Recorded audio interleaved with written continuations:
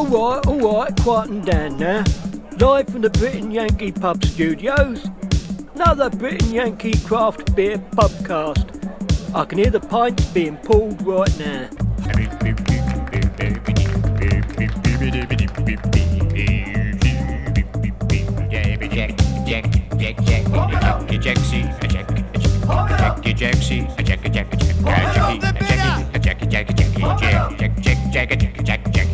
Take it away, lad. You are paying for that beer, aren't you? Pump up the bitter. Pump up the bitter. Hello everybody, welcome to yet another edition of the Britain Yankee Craft Beer Pubcast, or podcast, depending on how you want to look at it. My name is Phil Clark, I am the Brit, and I'm very happy to say that with me today I have a co-host who was the star of the show last week. It's Mr. Ken McMullen from Fox Republic Brewing. Hello, Ken. Buenos dias, Phil. Buenos dias, senor. And just to let you know, guys, he always does that. I'll introduce the other guys in just a second, but just in case you're wondering, that's his thing. So we are out on the road again this week, which is really good. After last week, we came down to Yorkville. We've come the other direction. We've gone north up Route 59/Route 47. We are in Barrington, Illinois. And we're at another new brewery who has opened in the past month, I think. It might be about a week older than yours, Ken. Mm-hmm. And so we are at Sundial Brewing and Blending, which I have to say attracted me a lot when I saw that at the end. And blending. I'm thinking, okay, what are they going to be blending? Now, we are actually in a location that we have been before, because Sundial is situated in the Ice House, or is it the Ice Box? Ice House Mall in Barrington, in the old area where Flesk Brewing was. And Flesk Brewing is no more, unfortunately. We were with them a lot, great guys. So hopefully we're going to form a nice relationship with these two guys, who I'm now going to introduce. Oh, before I introduce it, just want to let you know, if you have any comments or anything like that, please send them to pints@thebrittonyankee.com. And you can find us on all fine podcast apps. And if you are listening to this, you've already found us, so I don't know why people say that. Anyway, we'll move on. Anything else you need to say, Ken, before we get into the delicious beers and talk to these guys? Tell them to like us or follow us? Or oh, yeah, like us and follow us. Yeah, sure. That's it. Don't follow me too close, because I tend to break. Okay, with us today are two guys, and this is interesting, Ken, because I don't know how much you know about this place, but I don't know much about it, because I went out to the website, and it's very bare. But as you come into the place and you look at their draft list, I think you're going to enjoy what you see. So, first of all, let's have them introduce themselves. You are? My name is Mike de Malpartida. I'm one of the co-founders here at Sundial, one of the brewers and one of the bartenders and janitor, and yeah. And with you, and I actually do remember your name because your first name is my middle name. So anyway, introduce yourself. My name is Ian Swanson. I am also one of the co-founders, brewer, bartender, overall janitor. And yeah. Nice. Very good. And I should say that the how we got to talk to you guys was via email, and I was conversing with a lady by the name of Diane, who happens to be sitting in the background at the bar. Yes. And what's her relationship to the whole thing? She is my fiance. She is also a co-founder of Sundial. She handles all of our events and social media and keeps us in check. Say hello, Diane. Okay, I don't know if you heard her in the background. Thank you very much indeed, guys, for allowing us to come up here. It's a Monday. We like to record on a Monday because a lot of breweries are closed, and you are no exception. But, of course, you've only just opened, so maybe you're building up to being open all the time, right? Tell us, when did you open? We opened on July 14th, which we've been told is Bastille Day. We about 4 weeks ago now. Great grand opening, a lot of support. I've been saying that we were feeling the love all weekend. So that was great. I saw you were open, but we've got so much going on here that we couldn't get up here. This is why I like coming up when there's nobody else around, because we get to taste the beers, and this is no exception. In front of us, you have poured us our first sample of a rather excellent draft list. There's 1, 2, 3, 4, 5, 6, 7, 8 on tap already, and they have fabulous styles. Ken, what have you got for this beer? It's the Wit, right? It is the Wit. It's nice. It's light. It's got a nice sweet finish to it. It's the aromatics are the spices. It's got a floral, kind of a floral aromatic, and it says citrus tea on there. So I imagine there's some floral elements in that tea mix. Yes, there is. Yes, Yeah, I was wondering what the difference in this was, because I said, there's something in there that's just a touch of lemon, and then I read the description, and it said citrus. Yeah, and then the coriander, you've got this. To me, coriander tastes like, or smells kind of like a spring honey, like a floral spring light honey. So tell us how you came to make this beer, because a lot of the other beers have got great names on them. This one's just called Wit. We wanted this one to be maybe a little bit closer to like a traditional wit, so that was like why we simply just called it Wit rather than give it a long name or anything else, just so that it's to the style. Although it is messed around with a little bit, putting tea in there, but again, I think it's in the direction of the traditional wit. Yeah, when I think of a Wit, what's the one that's the big one from Allagash? Allagash is one of them. St. Yeah. Bernardus. Or St. Bernardus. Oh, St. Bernardus. Yeah. But I think Allagash has a lot more of the coriander side of it. Anyway, this is a fantastic start. Now, the glassware, we'll get to your backgrounds and such like in a minute, but the glassware is very wine-like. Is this your only glass? No. Or is this the intention? What was, because you'll see a picture of it on our website, but it's, as I say, just kind of a wine glass.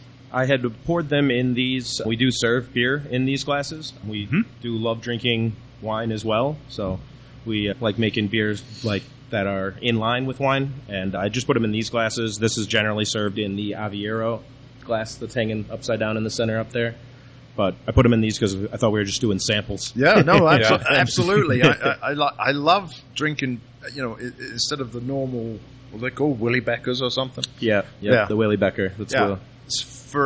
I think for a beer that has some refinement to it, if you will, and I'm going to say that a lot of your beers look as if they do have that. There's not a hazy on there, right? Not directly. Okay. No. We got something in line with one for the people that are craving one. So yeah, okay. So very nice glassware. Let's go back then and find out when you were thinking about doing a brewery, and we'll get your backgrounds in a second. What was the philosophy behind this particular approach? So we focus a lot on wine barrel aging or just barrel aging in general, and then a lot of fruit re-fermentations and using whole fruit from Michigan mostly, Illinois if we can find it. And then the techniques to do all that is I find a lot closer to wine than it is beer. We also really enjoy drinking a lot of natural wine. So that's definitely why we chose the stemware glass. Yeah. Mm-hmm. So what about, why did you decide to do these beers then? I mean, when blending is do you blend anything, Ken? I don't have much of a barrel program going yet, so okay. It's single batches right now, but we do have plans to get into that. Bring nice. some of that in. I have a Saison going in a poly tank. Oh, awesome! That's not temperature controlled, and we just keep brewing into that tank. Solera program, and that's right. Yeah. So we're gonna pull off and go into either wine or gin barrels with fruit occasionally, and we have a meadery in the building with us. He's awesome. giving us barrels. Very cool. Just got the first one this week, but it was a Boucher, which is a caramelized honey mead. Oh, cool. So I didn't want to put the Saison in there.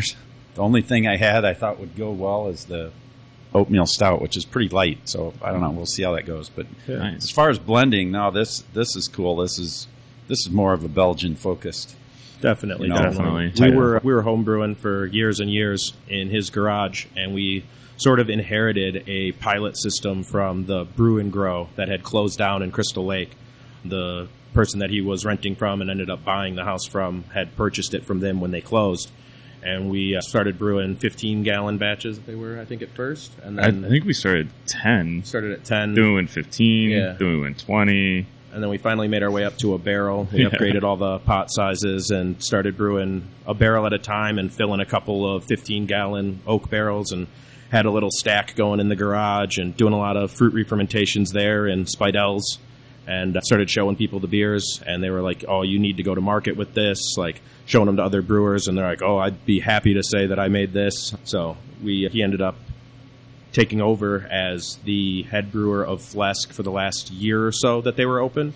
And when he took over, it was with the stipulation that we could start our project here. And as they were receptive to that, they were completely very open to it. Completely open to it, really. And just as long as we didn't get in the way of their production, have Right. at it, guys. So we started stacking barrels and doing all barrel fermented and aged, like mostly wild Saison. So all mixed culture stuff. And now we've sort of started taming some of that acidity back with some coupages, some blends, to keep things more in line with what we thought was approachable for like the masses.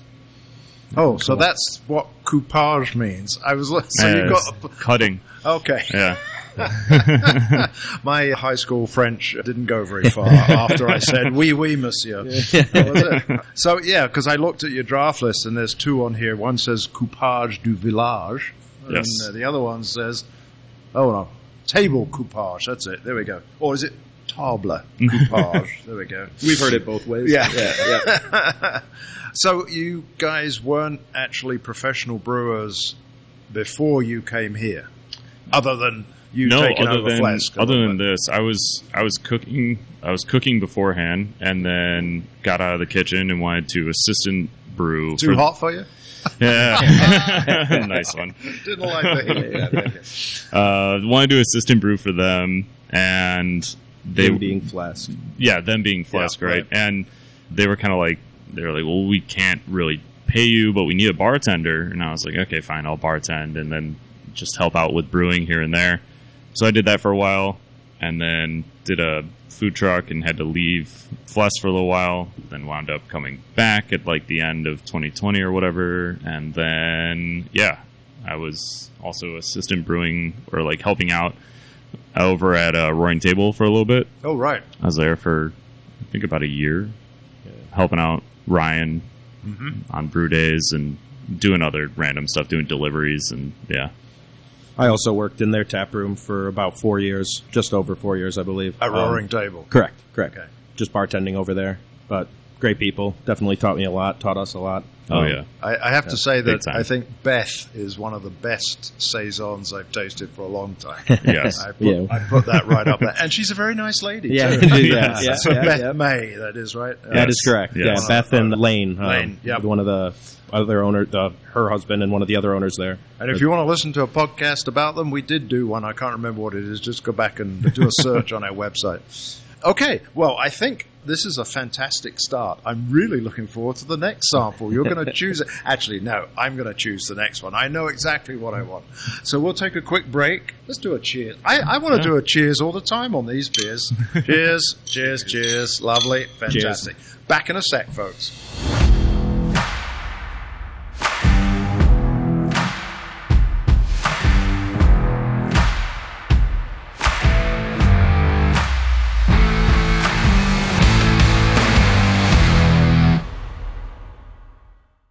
Oh, is he cleaning? We're getting ready to brew. We boil the water the day before and then let it rest overnight to try to remove bicarbonate from it. We don't have a reverse osmosis system, so this is the way we can help treat it, get it into a place that we feel like we can work with it. So we'll be brewing tomorrow morning.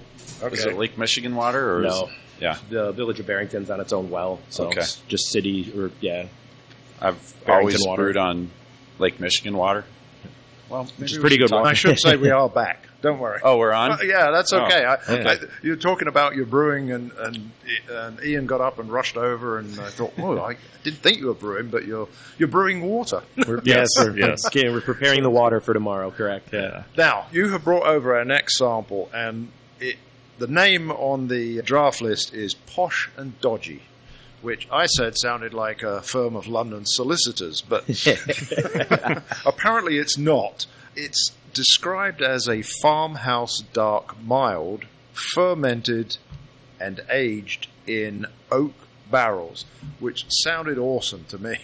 And you kind of went, well, no, hang on, don't expect a mild. So tell us a little bit about this beer whilst we sample it. So grain recipe, every hopping, everything else about it is shaped around being a dark mild. But we wanted to kind of lean towards, I guess, I don't know, old brewing in a sort of way. We wanted to just see how it would be with a lot of Brett character. So we put it away in a barrel. And how long for? 6 months, I think, this one before it came out. Was it 6? I think it was about 6 for this. Okay, yeah. Did you have it stored here or in your garage? It was, no. Here. It was here, yeah. This was in your assistant brewing period. Yeah, Correct. Yeah, we tasted it all along the way. I think did we add some aged hops to this one as well, though? I don't know that we did. Okay, so that was the only I thing. think it was just the mixed culture was the only variation from. Okay. Yeah. Yeah, all right. Ken, how do you like this? It's beautiful how you look at it. No, listen, I'm telling you the whole thing because it's got nice head on it. It's clinging to the glass beautifully. I held it up to the sunlight, and it's clear.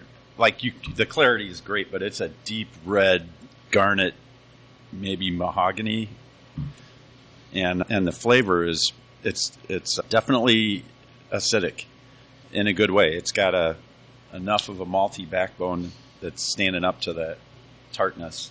Yeah, I love it, man. I think it's delicious. I was going to say that why don't you call it on Oud Brewing, but then on my second sip at the end, I got that malty mildness, the malty that you should get from a mild. Right. And it came through, and I said, okay, yeah, I'll give you that, but tweak it a bit, so make it Oud Brewing. Yeah, maybe bump that ABV Fresh. up a little, maybe. When it was fresh, it was very much so more in line with like a mild. Yeah, So the maltiness kind of fades a little bit then? The acidity kind of has creeps in more and more. I do think that the mixed culture yeast kind of interacting with the malt structure gives you like some dark fruits. I always say I get pomegranate when I'm tasting this one.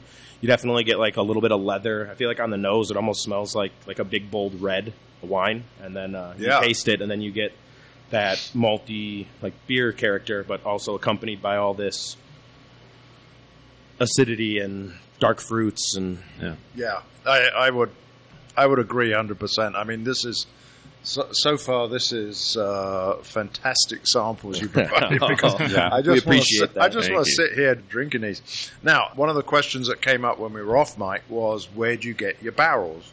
And obviously, you've got quite a few here. In fact, when we drove up, you were out. Well, she was taking some sort of social media picture of you bringing a barrel in, and I thought, wow, he's going to pick that up on his shoulders and go in with it. No, he used a trolley. Chicken. So you've got quite a few barrels sticking around. What are your favorites? Where do you get them from? So we've used Barrel Broker he's up in Wisconsin. We use him mostly. Just he's super close. I can reach out to him, and we've got a visitor. Oh, hello. We're closed. Sorry. But yeah, we use him because he's really close. And before, when we were contract brewing, we were buying them like one or two at a time. And so I would just drive up there with a truck, load them in the back of the truck, and drive them back down. He's like an hour and a half north or something like that. So it was convenience mostly. And more recently, we've been reaching out to a couple different wineries to see if they've got anything for us, and also which distilleries. ones? American Wine Project. Okay. They're up in Wisconsin. They do a lot of natural wine. I've been bugging them for barrels. So you guys must live close to Wisconsin. I mean, we're in Barrington, and it's an hour to Wisconsin. it's just over an hour. Just over an hour. Right Yeah. about. But you live north then, so you're closer. Yeah, we're both just next just up town the road from here. Yeah, Yeah, about 10 minutes from the tap room. Yeah. Here. All right, cool. So how are you going to stack your barrels once you're getting it? Because it sounds like you need to get a lot of barrels. Yes. Are you, Correct, correct. You're going to make a display of it, kind of thing. Oh, absolutely. Yeah. So we started putting them in here, and we do pyramid stacking just for convenience again, and we don't have a forklift, so I can't do the stacked on racks. Yeah. So we just do pyramid stacking and tap through the barrel heads to get everything out. Okay, yeah, because if you don't have a forklift to get it up there, you're not going to be able to put it way up to the ceiling. Yeah, we wouldn't want to go... Unless you're Superman. Right. As strong as you thought he was. Yeah. And we don't want to go more than 3 high anyway. Yeah. For mixed culture, they don't like high temperatures very much. So try to keep things closer to the ground, keep things below 75 ideally. So you're here in the Ice House Mall. Is it fairly well climate controlled? Our space stays very cool. Yes, definitely. Year round, it definitely stays very cool. And so with our barrel stock that we had before, it was never an issue. It was never an issue. Yeah. We had the thermostat go out for 1 day for an hour or so. And a buddy of mine is electrician, got up there and got it working again for us. Okay, yeah. I think I found out what Ian did beforehand. Did we ask you what you did beforehand? So you homebrewed, right? But yeah, with him. How'd you make your living? Yeah, right. But no, I've been bartending and working in the hospitality industry for about 16 years. So anything from working at Roaring Table behind their bar. That's right, yeah. And to managing a sushi restaurant right down the street from here, Shaku. Bartending at Neoteca. It's a pizza place. But just about everywhere here in Barrington that you can grab a drink in, I've stood behind their bar. So, and now you're venturing out on your own. Yes. Yeah. Now I stand behind this bar. So, and this is the only bar I have to stand behind for now, and start bringing some people on and making it work over here. That's cool. Ken, you were discussing water and grain. Go ahead. We talked a little bit about the wit because the wit has had some clarity, and you guys said it had settled out in the keg. Yeah, basically it's been cold crashed out. Just a little bit. I was just asking if they had unmalted wheat and oats is generally what contributes that cloudiness to a wit. But then we started talking about water because you guys were doing something with you ran off to tend to the water. And I asked about your water source. If it was Lake Michigan. No, sadly. I wish it was. But no, Barrington's on its own well, so it's not the best. So we make sure to pre-boil it before every single brew to drop out as much temporary hardness and get rid of chlorine and everything else that we can. And the amount that settles out the next day is quite a lot. So it definitely makes a difference. So after you bring it to a boil, you let it cool? Yes. Yeah. I did that at Hopfine. I filtered it with the activated charcoal to get the chlorine out, but then I'd boil it and let it cool. And it's a blend of water. So some comes from the Fox River and some is from a deep well, an aquifer. And in the wintertime, I'd get a lot more of that bicarbonate precipitate than in summertime. It varies based on rain. And we've seen that here as well. Out in Yorkville, at Fox Republic, I'm doing reverse osmosis and then rebuilding water profiles. Yeah. Are you doing water chemistry at all? Yeah, we do a little bit. Over at Roaring Table they use all RO, so that's where I got into learning more about water profiles and stuff. Was helping them out and talking with them and just being there for it. Yeah, with RO, it's amazing to be able to build the water profile any way you want. You can really dial the water into the style. Yeah. Everybody says you can make Munich water or London water or whatever. Yeah. But if you think those brewers over there aren't treating their water, right? I think it's more cool that you can dial it into like a light malty beer or a dark hoppy or whatever. Yeah. And for me, I'm making some of the best beer I've ever made in my life right now. From the RO, yeah. It's the water chemistry, if you ask me. Right. Nothing, it all starts there. Nothing to do with the brewer. It's all the well, I mean, I've been brewing for 100,000 years. All right. Well, I want to come back in just a second and talk about Brettanomyces because I think that figures quite importantly in most of your beers. You did say that you had kind of a quasi-hazy. Is that your farmhouse IPA. Correct. That is yeah. Maybe Yeah. we need to try that as our next one, because me and hazies have a love-hate relationship. I love to hate them. But anyway, I think this is a fantastic beer, this Posh and Dodgy. This one, I think, is an absolute winner. Thank you. Well, we haven't had any losers yet. We've only had 2. Shall we do another cheers? Yeah, why not? yeah. Here we are. Cheers, boys. All right.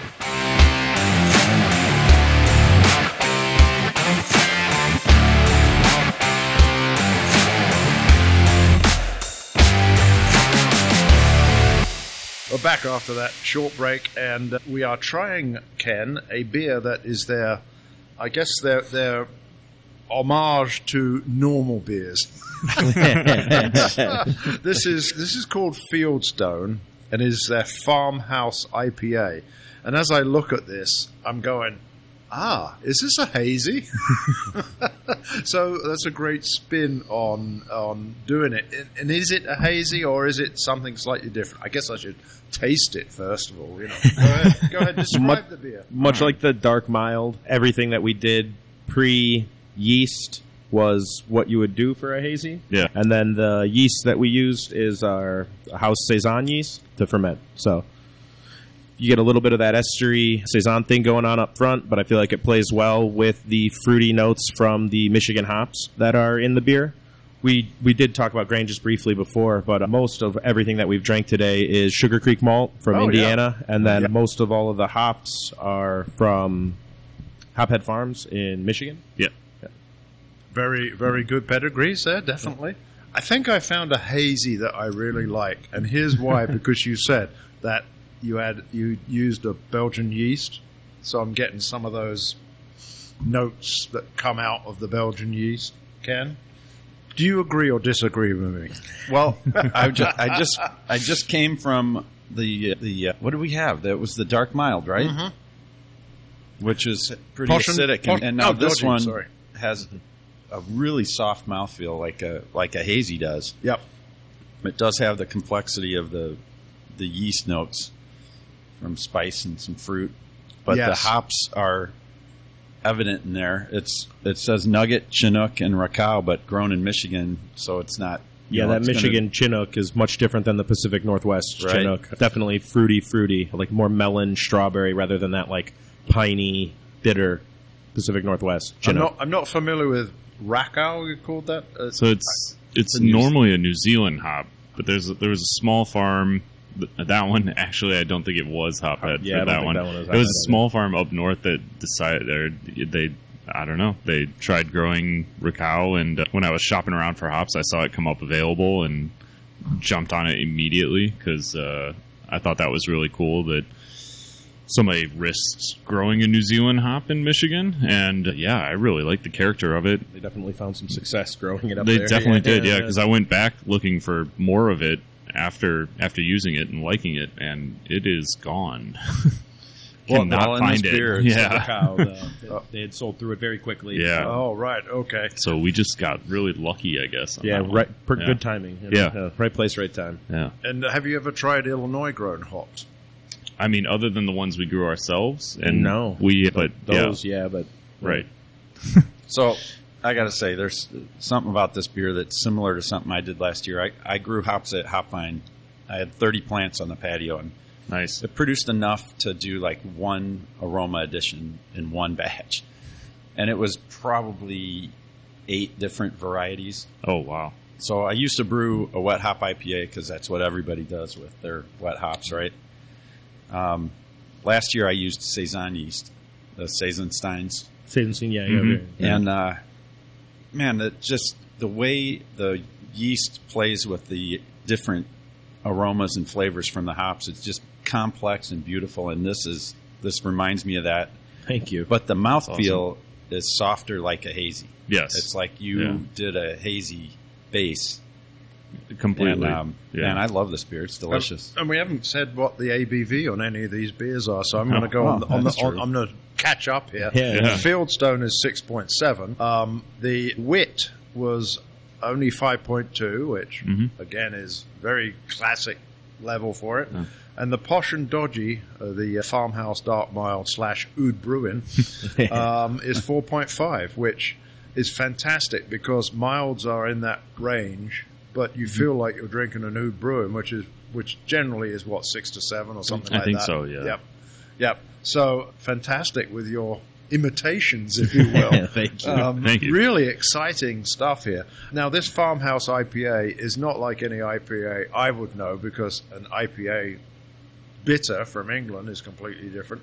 And I think something like a Torpedo, I guess, is a West Coast IPA, which, Ken, you've just brewed one, I know. But this is an American IPA. And now I like the way you called it a Farmhouse IPA. Was that intentional on your part because of your approach here? Absolutely. It was, if we called it just a hazy IPA or New England style or just IPA, then people have such a frame of reference for that style. Right. And we didn't think that it was quite in line with it. We wanted to give those drinkers something to drink while they were here. But we wanted to make sure that they went in with an unbiased opinion, with no frame of reference. How many, exactly. How many farmhouse IPAs have you had? Not many, Right. Yeah. Yeah, I mean, many a farmhouse saison, which you do actually, and I should say, we're not going to be sampling one of those on the show, but the ones we haven't sampled on your list is the Table Coupage, which is a blended table beer, and dry hopped with Super Sarza. Yes. Now that's a SARS. What's Super? Super? So it's a. Is it bigger? It is. It is a little bit. It's double the alpha.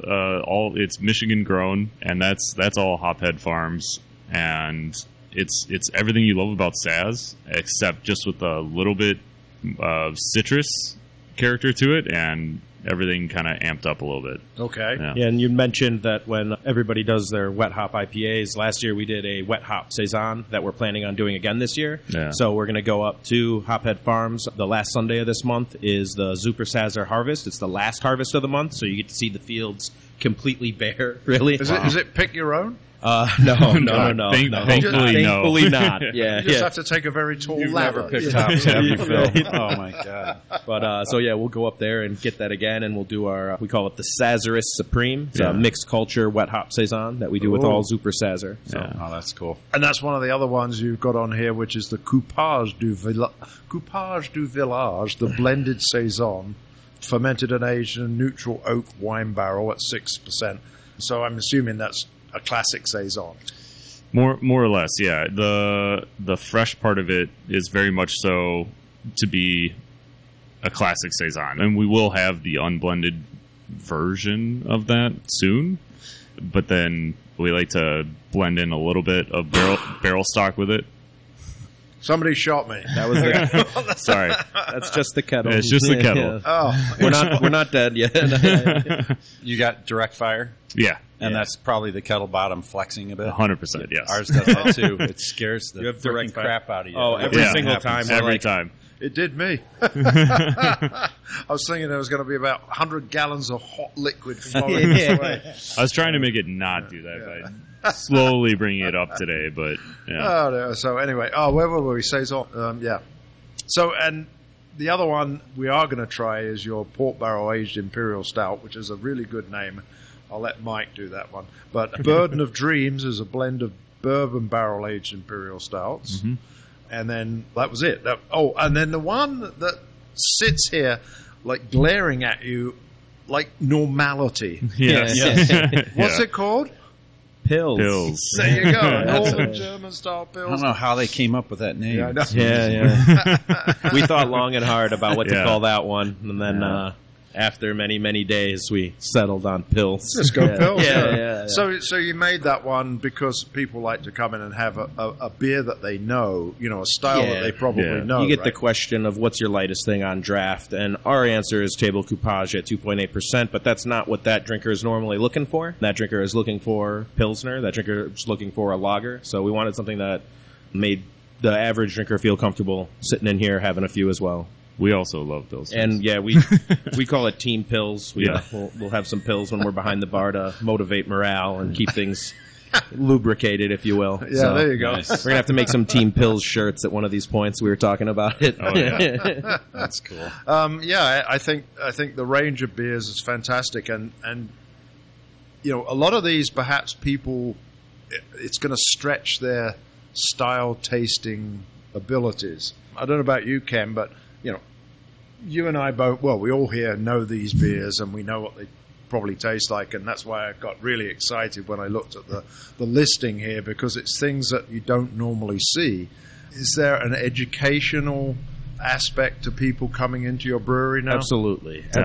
Yeah, and we just want to start the conversation about Belgian style stuff in general and get people more excited about it. You got all these people going out, all these consumers drinking all these different IPAs, and they can tell you every single hop that's in it, but I feel like the yeast forward beers kind of get left by the wayside in the scope of craft beer right now, so we're trying to do something different and give people another option, stand on our own ground.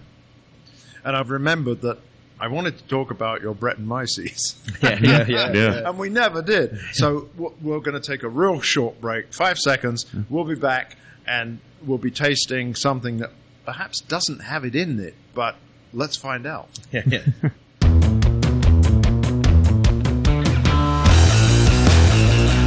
We're back, and in front of us is the beer that I'm going to let Mike tell me what it's called. Dolce Far Niente. Oh, very nice. I did actually, when you weren't here, I did say that. Didn't I get it right? You got it I right. did, Yeah. but I didn't want to do it. Oh, yeah, nailed push it. my luck. So what does that mean? It's the sweetness of doing nothing. It's an Italian expression. Okay. And tell us about this beer. So it's a port barrel-aged stout. Sat in the port barrel for about 3 months before we had added what we're calling Vincotto. Cotto is Italian dessert wine. They reduce the wine grape juice before it's been fermented to about a third of its quantity, and then they ferment it as almost a syrup. And then, so that's what we did. We got 5 gallons we have Nebbiolo on the menu there in parentheses. We got a 5-gallon bucket of Nebbiolo grape juice, which is an Italian red varietal.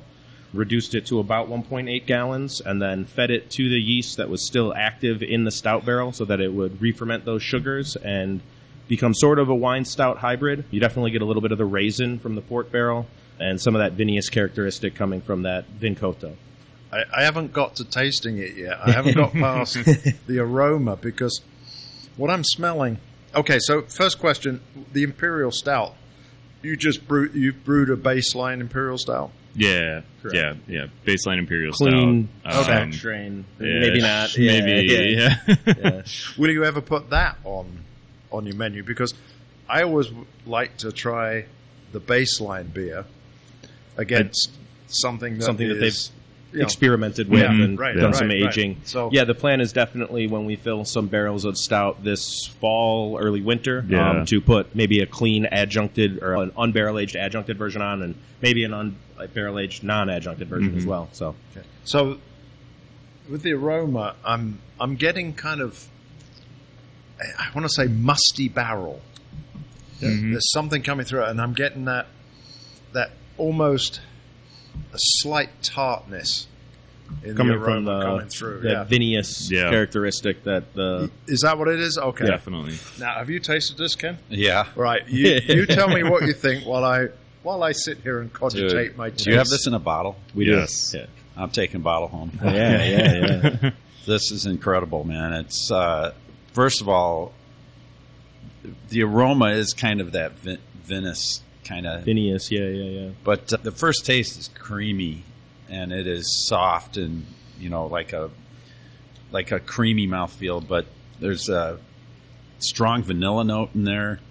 The wine character is kind of like you don't really taste wine. It's like this is blended together. It's come together so well that it's like a whole different, greater than the sum of its parts. Instead of picking up the little, I taste this, I taste that, it's like the whole thing is just delicious. Thank you. Thank you. 15%, it does not drink taste like that at all. No. I actually just had a Russian Imperial Stout aged in a bourbon barrel from a brewery in Indiana who I like very much.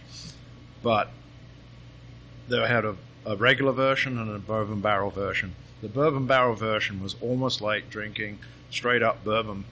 It was it rushed. A lot of heat. Down, a lot of heat. Yeah. Now, it wasn't a bad beer, but there's a lot of heat. This, everything you said, twice over, Ken. Yeah, there's dark fruit in there. There's a little roast. There's like this deep caramel, like chocolate caramel thing going on. Exactly, like, and I call this fits in my journey beer character. So journey beer for me is I take my first sip, I get something, and then there's something else that comes in the middle of the palate, and then there's something at the end, and I get that winey. It doesn't start and end in the same place. No, I love when beers have that like bit of a story, right? Mm-hmm. Yeah. I think we got a gold medal winner here at Pubcast. I'll tell you what. I'll tell you what. That's high praise. We appreciate that. I think the thing I love about this brewery is these guys are not bound by styles. They're crossing styles. Who makes up styles? Like brewers do. People. Yeah. And why do we have styles? Because we enter contests. That's why. And these guys are doing stuff that's creative and fun and that makes sense. These beers are delicious. How has this beer been selling for you? I mean, when I look at this, a 5-ouncer is $11, and I can tell you that it's worth every penny of it. Again, we But appreciate it. again, you look at it and you go, "Wow, is that?" How do you sell this to people? People often ask. Yeah, people. I About feel it, like a 'cause lot they- of people will ask about it, and then you give them the elevator pitch, abbreviated version of what I just went over with you guys. And generally, you start talking about reducing wine grape juice and then fermenting it in a barrel with Kind of get stout and glazed over. Yeah, you get a little bit of a 1,000-yard stare from them, but then you're like, you want a little taste? I got you on like a half ounce of this for you to make your decision, and then wet the bottom of the glass for them and put it in front of them, and generally they end up ordering one of them. This is a perfect after-dinner drink for me, without it being sweet, which a lot of them are, right? You can have a sweet after-dinner drink, maybe a s'mores or something like that. But this adds a certain, it's got a tartness in it as it goes through its journey. And I get more of that vanilla now, Ken, coming in. And I'm thinking that's the oak. Yeah, You didn't add vanilla to it. No. Yeah. So, fantastic beer. Okay. Thank you. Bretton Macy's. I've got to it, finally.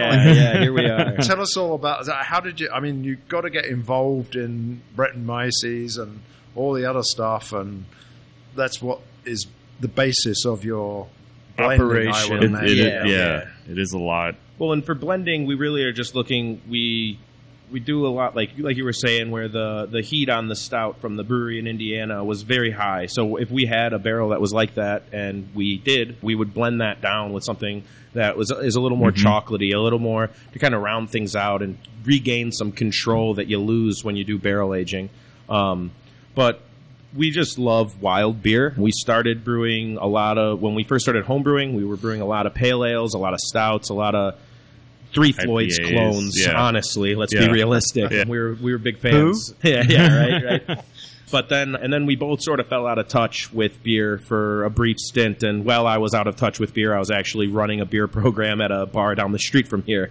And one of the reps brought me some mixed culture beer, and we had started kind of coming across some of these Belgian Flanders Reds, some of these highly acidic Belgian beers, and started our journey into wild yeast and started playing around with it in the garage at his new place and started filling barrels there, and just love weird beer, more or less. We took a trip out to Brussels. Fell in love with Lambic. Yeah, fell in love with Lambic. Yeah. So we were out in Brussels this past October, kind of on an exploratory mission, if you will, and wanted to taste through Lambic at the different processes of it being aged and see what barrels they were aging them in and how they were doing it out there. We plan on doing a fair amount of spontaneous fermentation here. We want to get our Cool Ship program up and running by this fall. In order to do spontaneous fermentation, it needs to be below freezing overnight, so sub 32 degrees Fahrenheit. You're in the right area for that. We got a nice long season here we plan on taking advantage of. But yeah, we hope to have a 1 year probably on draft, and that'll probably be the only draft we do for our spontaneous program, and then have that on by the next fall, ideally, and then start playing around with some fruited 2-year stuff, and then eventually do a 3-year blend of barrel age, the goose, if you will, but we can't call it here in the States, unfortunately.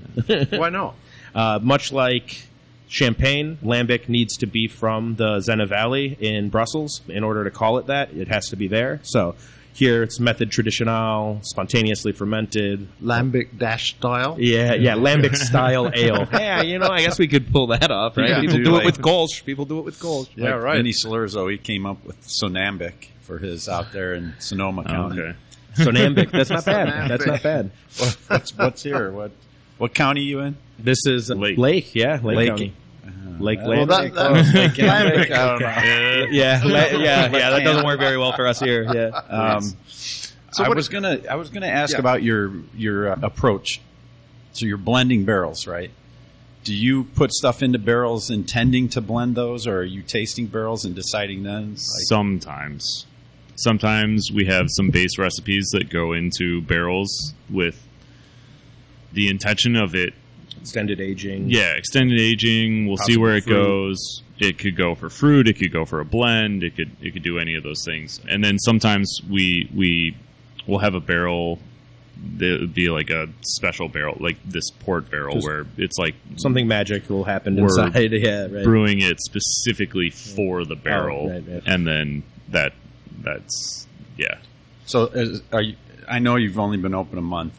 Obviously, you were rolling before this, but it's pretty tight quarters here. Is everything getting aged here, or you have a Everything is getting aged here.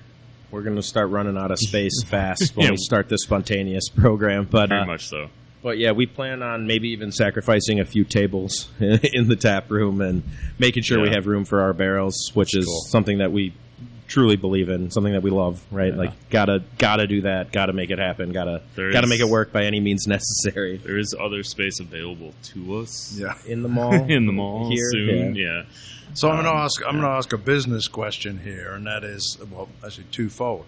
Number one, how are you going to continue to attract people in to this type of approach? Which I would come here every day because the beers are fantastic. But then again, I love the beers. Now that's craft is going through some up and downs at the moment. Quite a few places that are closing. There's quite a few places opening. Fox. And you guys, how do you intend to keep that momentum rolling here? Which obviously you've had a good opening, I think. Yeah. And then because what you're talking about is some very long-term beers. Yeah, we Yes. want to sink roots deep. We want to hang out and party with the community for a very long time. Right. Yeah, and Afterthought has succeeded in doing that. I mean, they have received some really good publicity. Absolutely. Hopefully, we'll be able to give you more because folks, their beers are fucking awesome. Yeah. Thank you. But also, how do you keep this ball rolling? So, if I may. No. Yeah, If I may, Yeah, sir. of course. Please do. Thank you. Beers like By the way, which one is posh and which is dodgy? I think we both.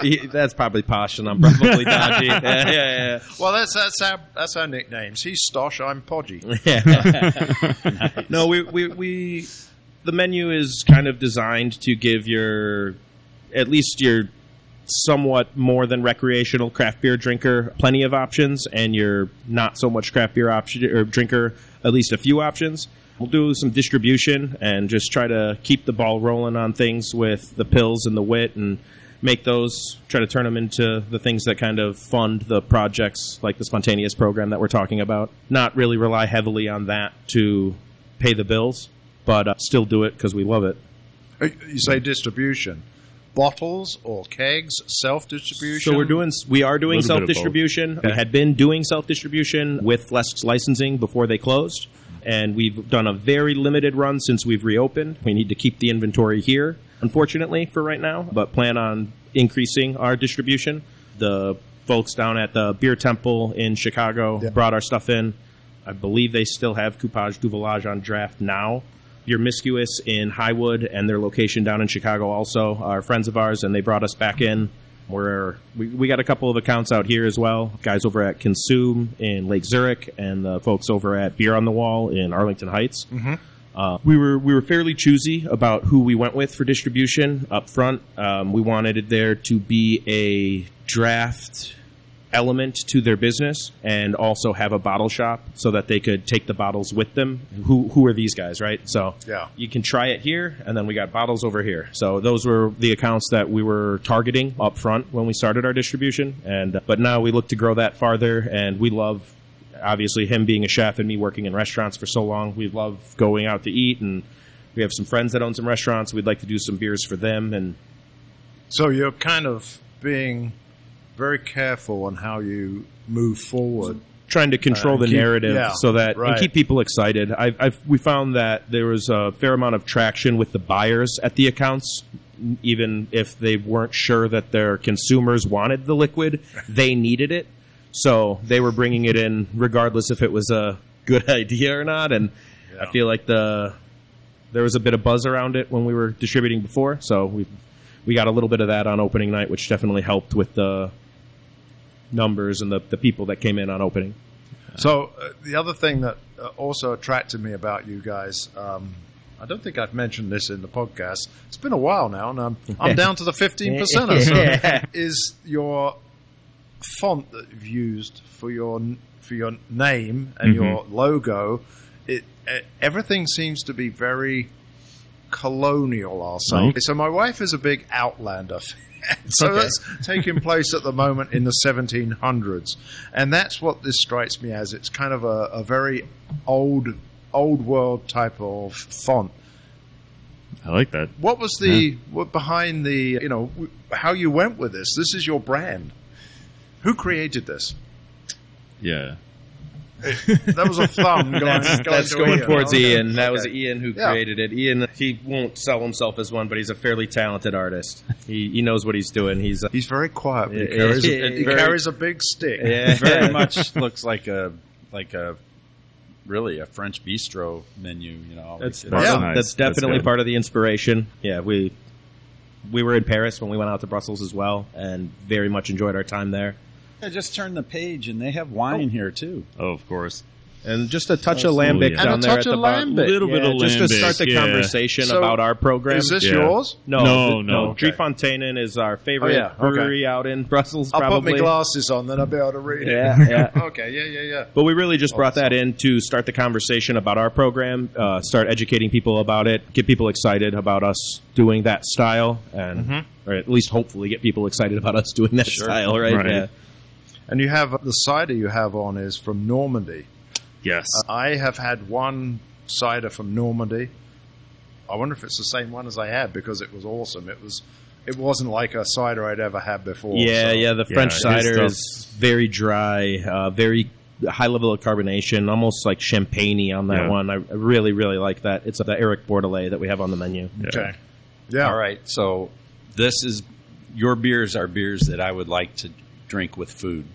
Do you have any food options here, or is it? Currently, no. Currently do not, but we are putting together a small menu right now, just figuring out what we can do, with our space, Yeah. what we'll be able to pull off, and then in the future, there's plans for like a full kitchen. And, Oh, really? Yeah. Nice. Yeah, we want to start with cold stuff at first, probably some charcuterie, maybe some sandwiches, some tinned seafood. Give people at least a snack option while they're here. Come in for a bite, a snack before you go out to dinner and have a couple of beers, or come in for a little post-dinner snack. If you're like me, you like to eat a couple of meals each evening. Are you letting people bring stuff in? Absolutely. Yeah. We encourage that people order from the food trucks when we have the food trucks here. But if they aren't here, as I had said before, I've worked at most places that serve food in Barrington. So we don't have like a book of menus. But if you ask me and tell me what you're looking for, I can more than likely put you in touch with some people here in town that could get you that food. So I think I'd bring in some cheese and some charcuterie. there you Yeah, go. charcuterie Oh, yeah. goes especially well with this type of beer, in my opinion. Definitely. Fantastic, any of them. Maybe a Plowman's. You don't know what a Plowman's is, do you? No, I do Okay, not, so no. if you go into a pub in England, you can have a Plowman's lunch. So it's a big piece of crusty French bread, some fresh butter, some Branston pickle. Yeah, that sounds perfect. And then on the side, you've also got a little salad, maybe a little rocket, and then there's a big chunk of cheddar cheese.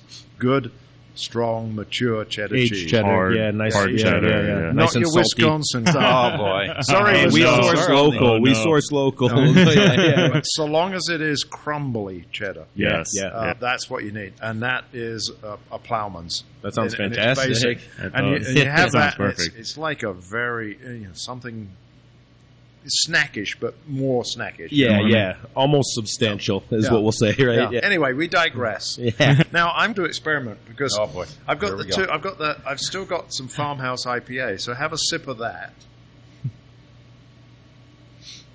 which kind of brings out those nice citrusy flavors, and then go into the Dolce.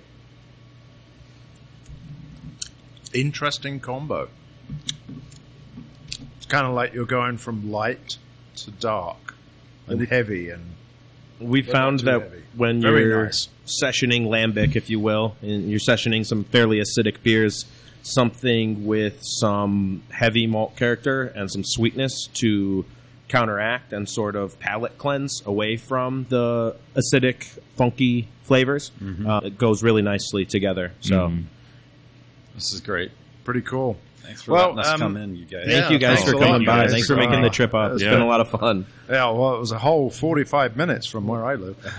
Not so bad. Not so bad. And I am so glad I came. Listen, I'm going to raise my final sip of Dolce Far Niente, which is going on my list of best beers for 2023. Yeah, We appreciate And that. I'm going to say good night from me And good night from him. and cheers to you guys. Cheers to you Cheers. guys. Thanks a lot. Salud. Fantastic.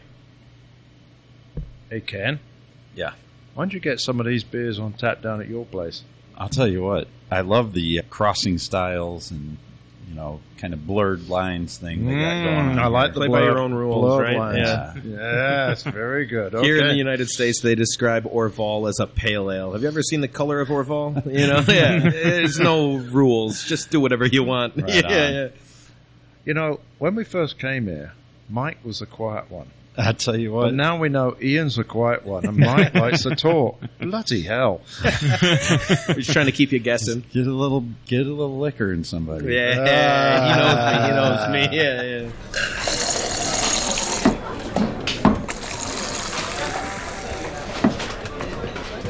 Britain Yankee! Britain Yankee! I'll have a pint. No, go, give us a pint. You got any Tetleys? A pint, please, Bob. Give another pint, please, Bob.